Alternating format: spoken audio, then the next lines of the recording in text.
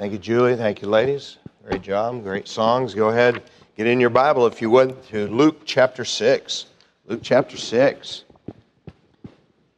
I think probably everybody here at this point is aware that on Sunday nights we are working through a series in Bible doctrine on what we believe and teach here and why we do that.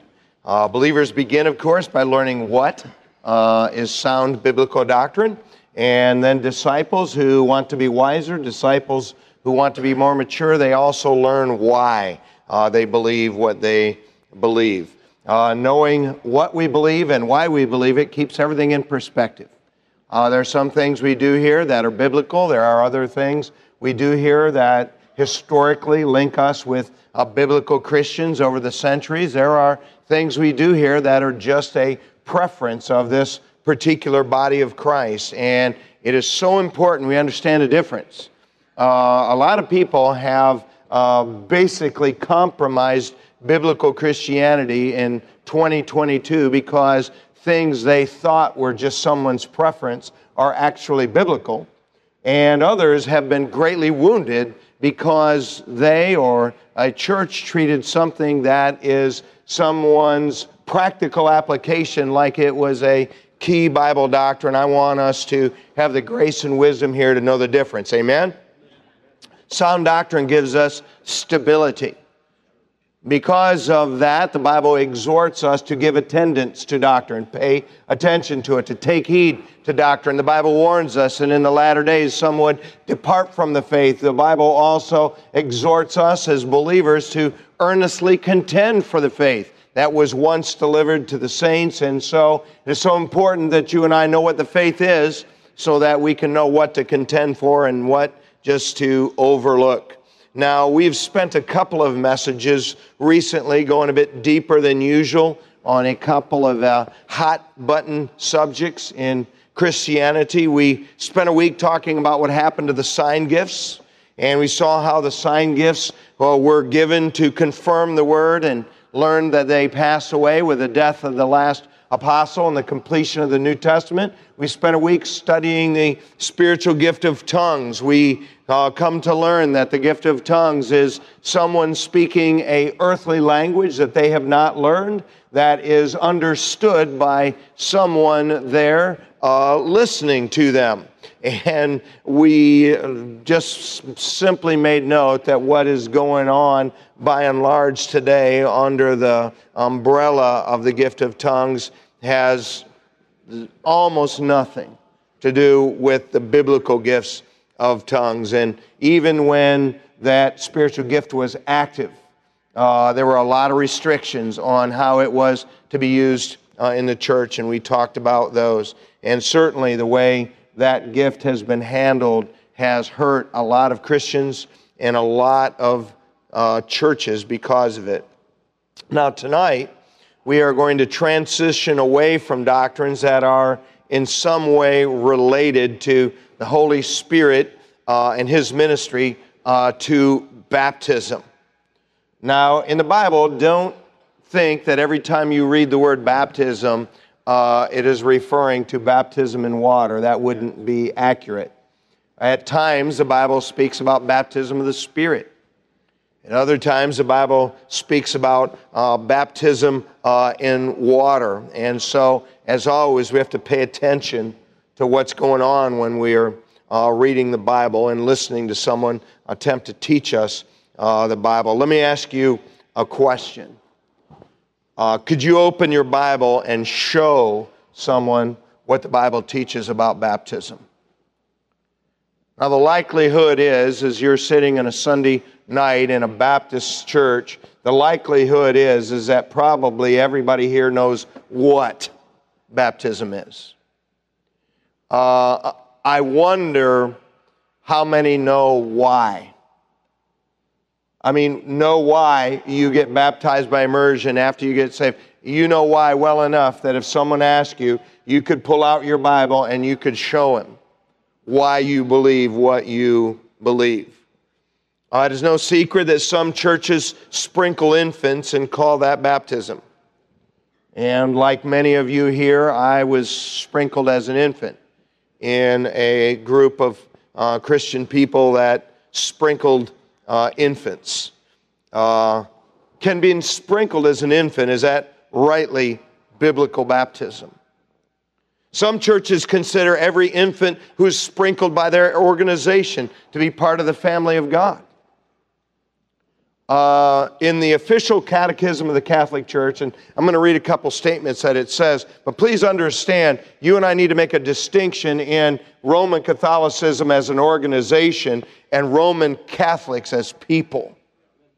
The organization is a political organization that has proved itself corrupt over and over again throughout history. By the way, in recent history, they were not acting as a religious organization when they hid pedophiles that they knew were pedophiles. That's a political decision. But Roman Catholic people, by and large, are sincere people who have been misled and underinformed by their spiritual leaders. In the official catechism of the Catholic Church, I quote, says, by baptism all sins are forgiven, original sin and all personal sins, as well as all punishment for sin. The same official catechism says in another section, and I quote, the church does not know of any means other than baptism that assures entry into eternal beatitude. God has bound salvation to the sacrament of baptism. In another section of that official catechism, it says this, and I quote, baptism not only purifies from all sins, but also makes the neophyte a new creature, an adopted son of God, who has become partaker of the divine nature, a member of Christ, and co-heir with him, and a temple of the Holy Spirit. Let me ask you a question. Does the Bible really teach that every infant sprinkled in the Catholic Church to be an adopted son of God in the temple of the Holy Spirit? By the way, for those of you who pay any attention to history, that would mean that Adolf Hitler was the temple of the Holy Spirit. He was sprinkled as a Catholic, as an infant, and because they're a political organization, they never kicked him out. It's just history. Don't be angry at me. Some churches, like the Church of Christ, tell us that baptism is essential for salvation. They tell us that no one has eternal life without immersion after believing on Christ. Is baptism by immersion, is it essential for eternal life like they say it is? Some churches tell us that it doesn't really matter what mode of baptism is used. If you want to baptize by immersion, fine. Pourings, fine. Sprinklings, all fine. Let me ask you a question. Does the Bible teach a mode for baptism? Now, if you will become a student of church history, there are three key doctrines that biblical Christians, our Baptist forefathers, were most severely persecuted for. The first of those is the fact that the Bible is the final authority in all matters of faith and practice, not an organization or a government or the Pope. Millions of people died for that. The second one of those is, what is the mode and meaning of baptism? And we're going to address that tonight. And in fact, if you haven't, maybe you should read Fox's Book of Martyrs. One of the things you'll learn reading that book is that there were a lot of Christian people, they died for the meaning of the Lord's Supper. We'll address that, Lord willing, in a few weeks. But I do think it's very valuable for you and I to understand, listen, you and I are not part of something that started in America in 1980. We are a link and an ancient chain that goes back to the Lord Jesus Christ 2,000 years. And so there's something to be said for what our forefathers and foremothers held so dearly that they were willing to suffer the loss of all their property, the loss of their employment, and the loss of everything they had, to be jailed and very often lose their life for. I think it's important we ought to understand what those things were. And the doctrine of biblical baptism mattered greatly to them. And they paid a great personal price to stand biblically on this issue. Now, in 2022 in America, we are constantly being fed this idea that, well, it's not essential to salvation, therefore it doesn't matter, so don't even bother talking about it. Listen, I agree, it isn't essential for salvation, but this is an important biblical doctrine. It is a key doctrine in the Scripture. What is biblical baptism? What does it mean to be baptized? What is the significance of baptism? And that's the simple title of our lesson tonight. What is biblical baptism? Stand tonight if you are able to stand in honor of the reading of the Word of God. You should be in your Bible in Luke chapter 6, and I went ahead and, or Luke chapter 7. Go up one more chapter, I'm sorry. Luke chapter 7, all the way near the end of the chapter of Luke chapter 7 in verse 44. It says, and he, as Jesus, turned to the woman and said to Simon, seest thou this woman? I entered into thine house. Thou gavest me no water for my feet, but she hath washed my feet with tears, wiped them with the hairs of her head. Thou gavest me no kiss, but this woman, since the time I came in, hath not ceased to kiss my feet. My head with oil thou didst not anoint, but this woman hath anointed my feet with ointment. Wherefore I say unto thee, her sins, which are many, are forgiven, for she loved much. But to whom little is forgiven, the same loveth little. And he saith unto her, thy sins are forgiven. And they that sat at meat with him began to say with themselves, who is this that forgiveth sins also? And he saith to the woman, thy faith hath saved thee. Go in peace. Thank you. Might be seated.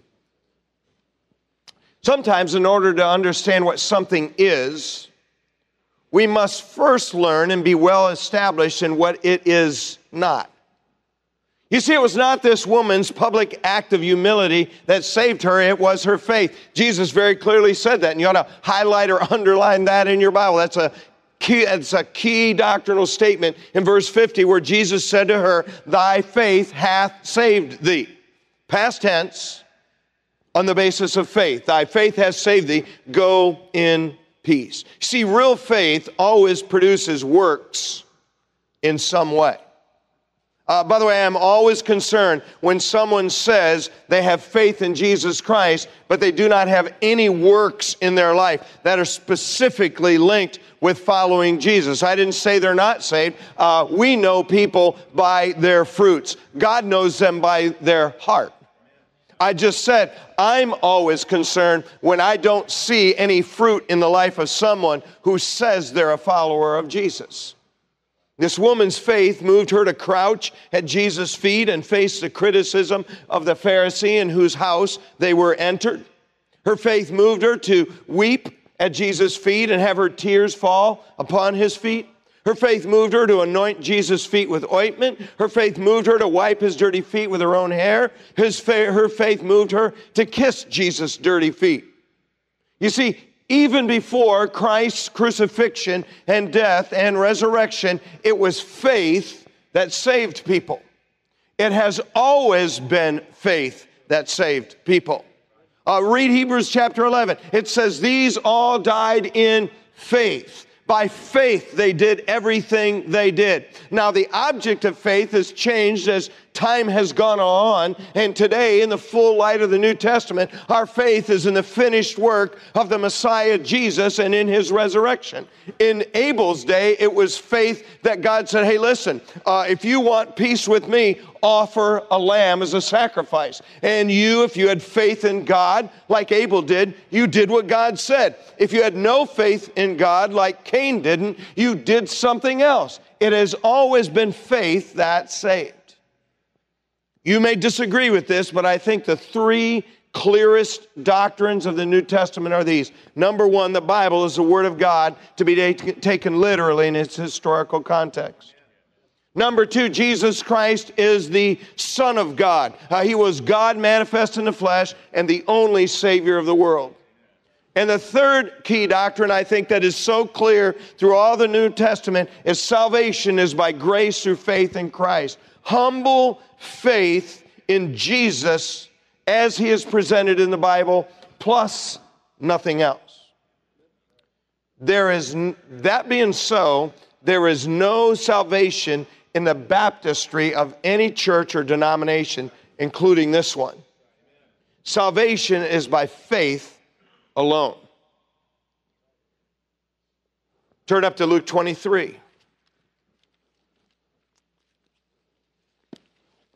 So is this going to be one of them nights we turn to a lot of verses? Yep. Hey, we're learning Bible doctrine. I would love to just cut loose and preach that this or that is not stuff we're supposed to be doing, but that's not what we're doing right now. We're learning Bible doctrine. Notice in Luke 23, verse 42, he said unto the Lord, that's the thief on the cross, he said unto Jesus, Lord, remember me when thou comest into thy kingdom. By the way, that's a statement of faith. In verse 39, the other thief said, if thou be Christ, save thyself and us. That's a statement of no faith. The second thief had faith. He said, Lord, remember me when thou comest in thy kingdom. Notice what Jesus said. Verily I say unto thee, today shalt thou be with me in paradise. Faith of the humble thief in Christ with no opportunity to be baptized saved him. Go up to John chapter 4. It should be just a few pages ahead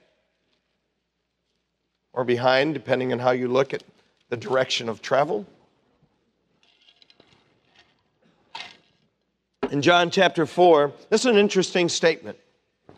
Verse 1, when therefore the Lord knew how the Pharisees had heard that Jesus made and baptized more disciples than John, though Jesus himself baptized not but his disciples, he left Judea and departed again into Galilee.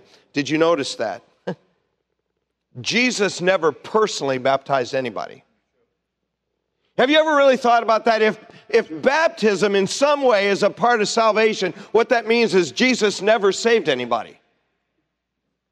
I mean, isn't that a silly statement?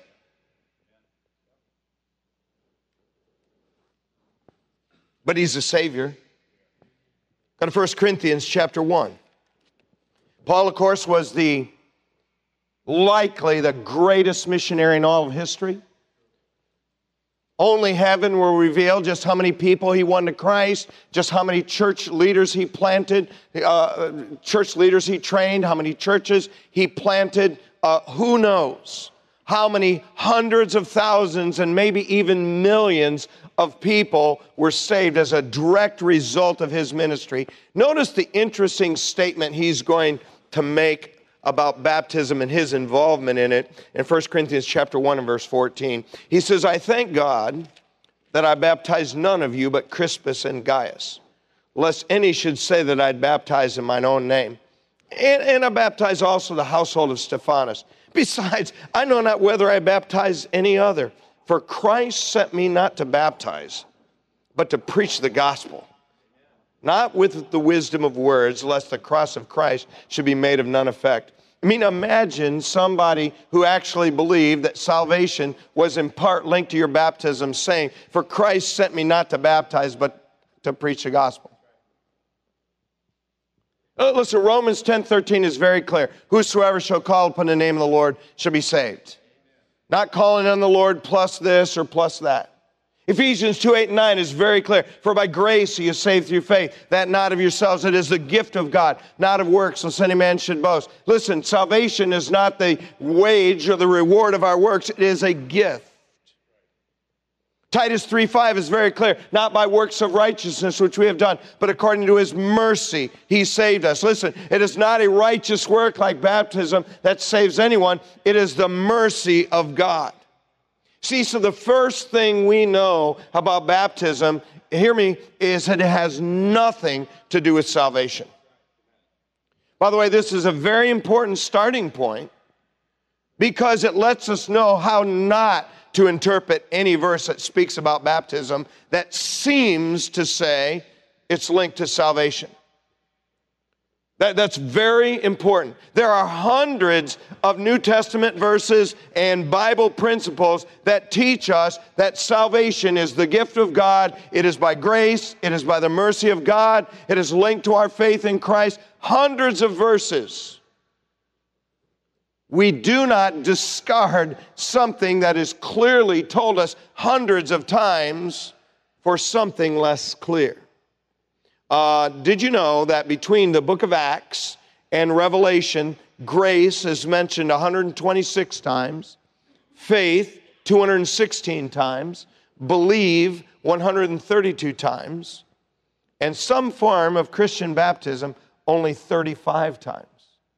That means more than 13 to 1, the New Testament emphasizes grace, believing, and faith over baptism. That's a huge deal. There is no emphasis on baptism compared to grace and believing and faith in the New Testament. By the way, you and I ought to be glad that baptism is not a part of salvation. Because most people who call themselves Christian and many people who are genuine Christians do not have a biblical baptism. They were sprinkled. Listen, if baptism was required for salvation, the implication of that is that there would be no such thing as a saved Catholic, a saved Methodist, a saved Presbyterian, or a saved Lutheran. And I want to just tell you, that's ridiculous. There have been incredibly great and greatly used of God missionaries over the course of the centuries who were Methodists and Presbyterians who God greatly used, who, according to that bad definition, that immersion is required for salvation, those people weren't even saved. It's ridiculous. By the way, thank God that any person from any group who humbly repents of their sins to believe on the Lord Jesus Christ and receive Him as Savior has eternal life, regardless of how or why or if they were baptized. But hear me when I say, just because baptism is not a part of salvation does not mean it does not matter or is not important. It is important, just not for salvation. Which gets us to our question tonight: what is biblical baptism? We saw how it not being a part of salvation fits exactly with what we learned now several months ago when we talked about what biblical salvation is. What is biblical baptism? Please first go in your Bible to Acts chapter 10. Acts chapter 10.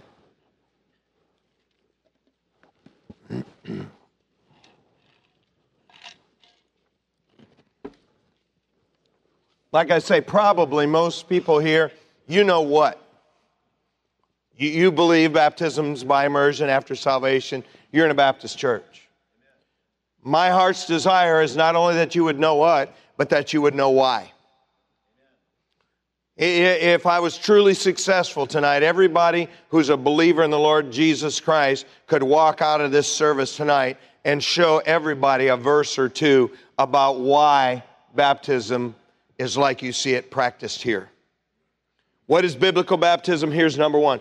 Biblical baptism is an act of obedience to Christ. In Acts chapter 10 and verse 47, Peter here says in Acts 10:47, "Can any man forbid water that these should not be baptized, which have received the Holy Ghost as well as we?" And he commanded them to be baptized in the name of the Lord. Then prayed they him to tarry certain days. Notice these Gentile believers in the house of Cornelius who had believed in the Lord Jesus, received the Holy Spirit. He commanded them in verse 48 to be baptized in the name of the Lord. Baptism is a command. Now, most people here are familiar with what's called the Great Commission, God's most basic instructions for His church. Go ye therefore and teach all nations, baptizing them in the name of the Father and of the Son and of the Holy Ghost, teaching them to observe all things whatsoever I have commanded you. That's His commission. And certainly if the church is commissioned to baptize, commanded to baptize, then believers are commanded to be baptized. And here we're specifically told that baptism is a commandment. Obeying Jesus in baptism is one of a new believer's first opportunities to show that something's different in their life. The first reason to be baptized is to obey Christ and the teaching of the New Testament. Go next, please, to Matthew chapter 3. What is biblical baptism? We're just teaching the Bible. For those of you who are interested, this is an interesting lesson. For those of you who just are doing your time tonight, this won't be that pleasant for you. Here's number 2. Biblical baptism is a part of following the example of Jesus. Biblical baptism is a part of following the example of Jesus. In Matthew chapter 3 and verse 13 says that's chapter 2, I'm sorry. 3:13 says, then cometh Jesus from Galilee to Jordan unto John to be baptized. By the way, if he came there from Nazareth, he went about 60 miles to do this. Verse 14, but John forbade him, says, hey, I have need to be baptized of thee, and comest thou to me? Jesus answering said unto him, suffer it to be so now, for thus it becometh us to fulfill all righteousness. Then he suffered him. It's the righteous thing to do. It's a righteous thing for me to do to be baptized. It's a righteous thing for you to do to baptize because God sent you to do that. Verse 16, and Jesus, when he was baptized, went up straightly out of the water. By the way, notice, he went into the water to be baptized. And lo, the heavens were opened unto him, and he saw the Spirit of God descending like a dove and lighting upon him.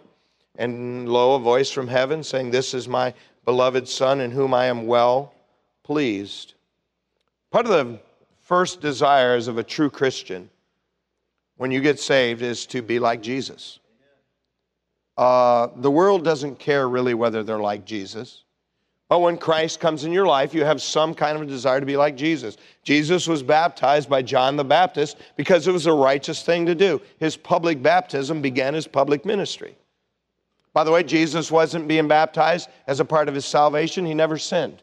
He didn't need to be saved. Jesus wasn't being baptized as a sign of his repentance. That was what John's baptism was about. It was a baptism of repentance. Jesus didn't have anything he needed to repent from.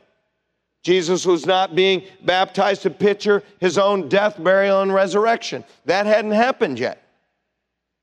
He was baptized to confirm the ministry of John the Baptist. He was baptized to identify himself with John and the message John preached. In his baptism, Jesus was in effect saying, I agree with John in what he's doing. He was also baptized to be an example to those who chose to follow him. Baptism identifies us with Christ. Now, there's no baptism in the Old Testament. The first time baptism enters the plan of God is when John the Baptist stood in the wilderness crying out, repent, for the kingdom of heaven is at hand. The second reason we get baptized is to follow Christ's example and publicly identify with Christ and Bible Baptist Church in our message. Just like Jesus, by his example, identified with John and John's message. Go in your Bible to Acts chapter 8. What is biblical baptism?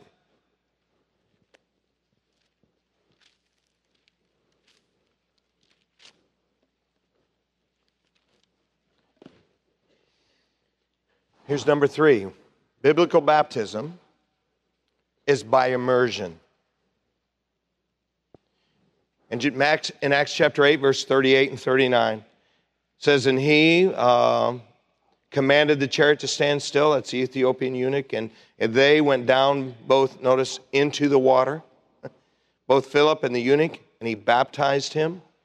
And when they were come up out of the water, the Spirit of the Lord caught away Philip, that the eunuch saw him no more, and he went on his way rejoicing. Notice, in baptism, you go down into the water, and you come up out of the water. I remember one of the children's Bibles that we had when our kids were little, and they had Jesus and John the Baptist in the river, and John the Baptist had a clamshell pouring water on Jesus. That's called an unbiblical picture. The word baptize, it's a transliterated word, which means it's the same word in the original New Testament language as it is in English. It means to immerse.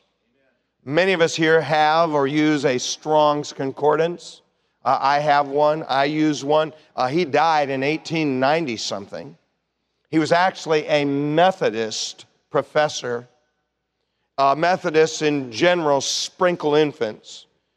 But Strong was honest enough as a Methodist writing his concordance. If you look in the definitions in his concordance, it will say to immerse. The word means immerse. By the way, there would be no sense in John chapter 3, verse 23, where it says, and John was baptizing also in Aenon near Salem, because there was much water there.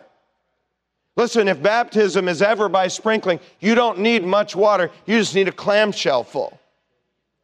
But if baptism is by immersion, then you got to have enough water to get somebody immersed all the way under the water.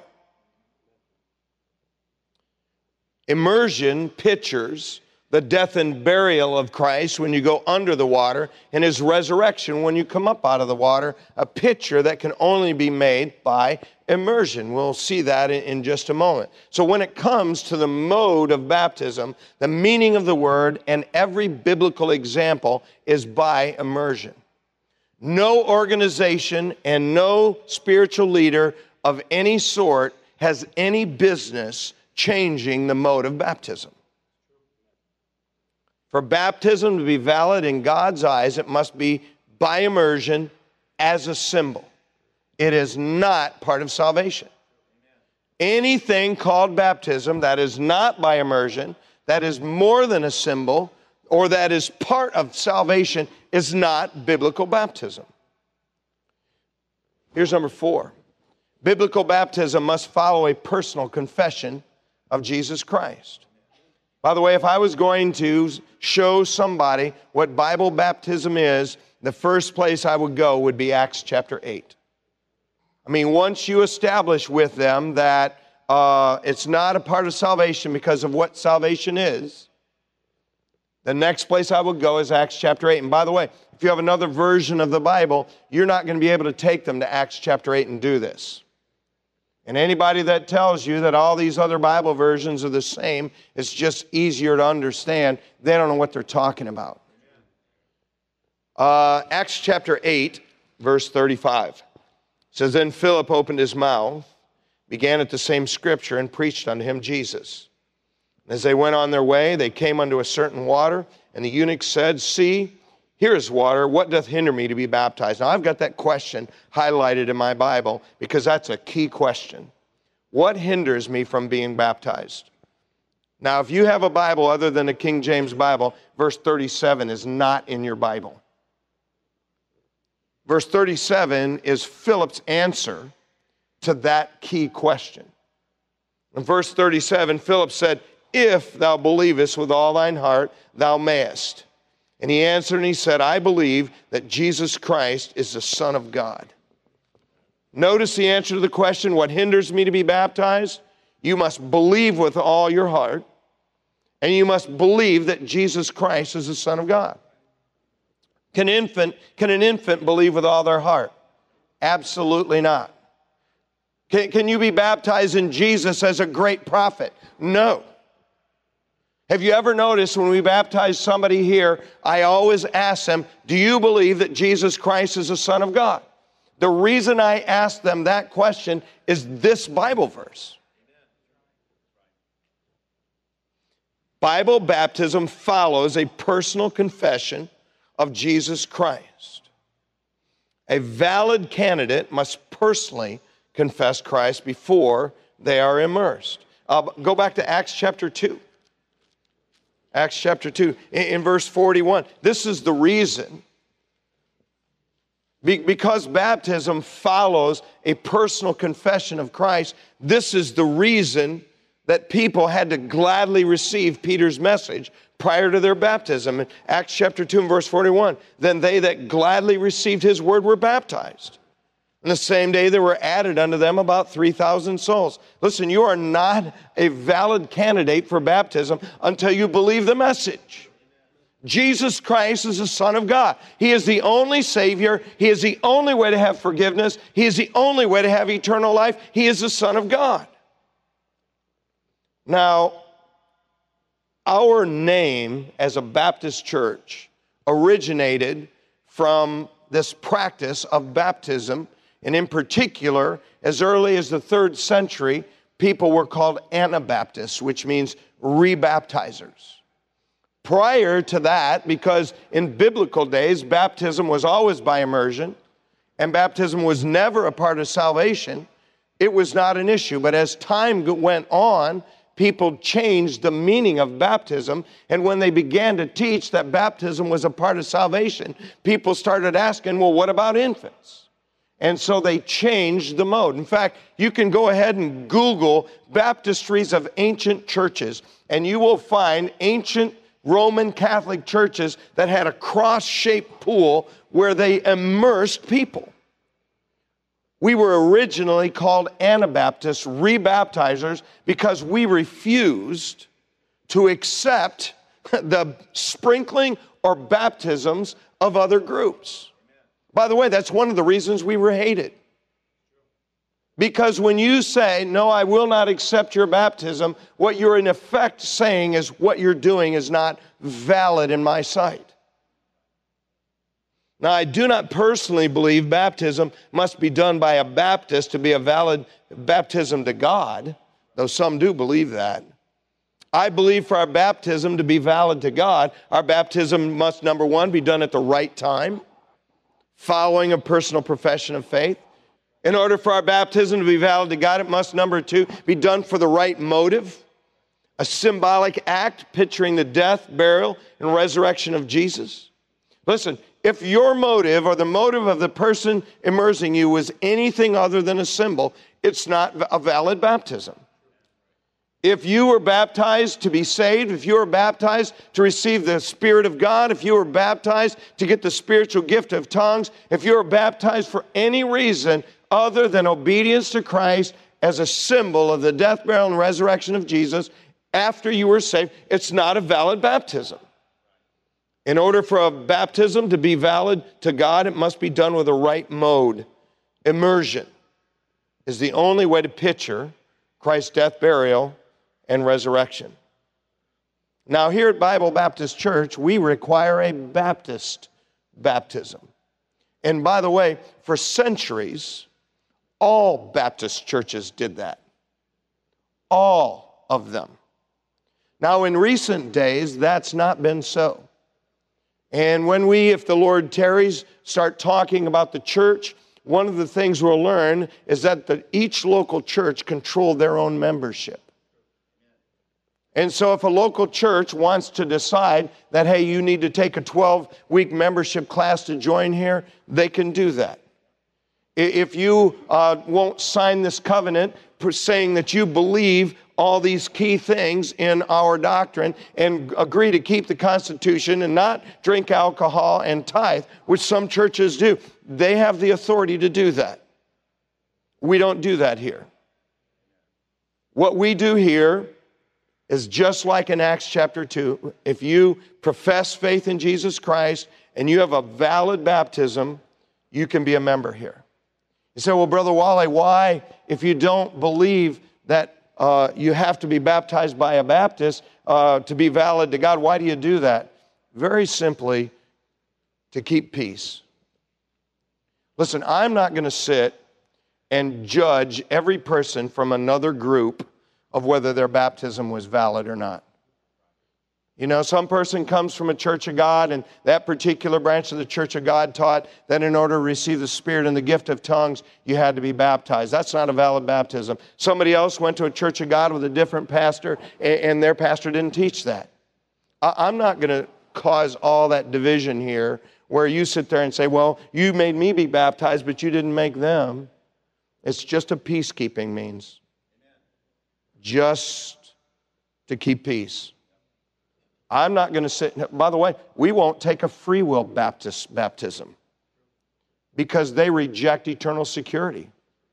And part of the purpose of baptism is you identify with the church and you identify with Christ and you identify with a doctrine. And eternal security is a key doctrine of the New Testament. Say, well, how many free will Baptists have joined? I don't know. None that I remember. By the way, we have had some come here. They didn't want to be rebaptized. So you're driving people away. No, I'm keeping peace. Hey, listen, if you've been here any length of time, you know this. I never set out to build a big church. You never hear me talk about that. I set out 16 years ago to be faithful and to give 100% of how God has gifted me to the task He's called me to. And I'm fine and have always been fine whether that produces 80 people or 800. I am here to produce the right sort of work, not the right size of work. And if someone comes here from another group and they don't want to submit to the authority of this church and its leadership, why in the world do we want them as a member? Are you so concerned about having more people that you don't care that we have no unity? Did you ever notice early in the book of Acts, they're of one mind, one heart. And I get it. That doesn't mean we need to agree on every jot and tittle. But listen, when it comes to the key issues of Scripture, there is one trumpet sound from this pulpit and from every Sunday school teacher and from every one of our children's classes. And I'm out of time, so I'll just be done.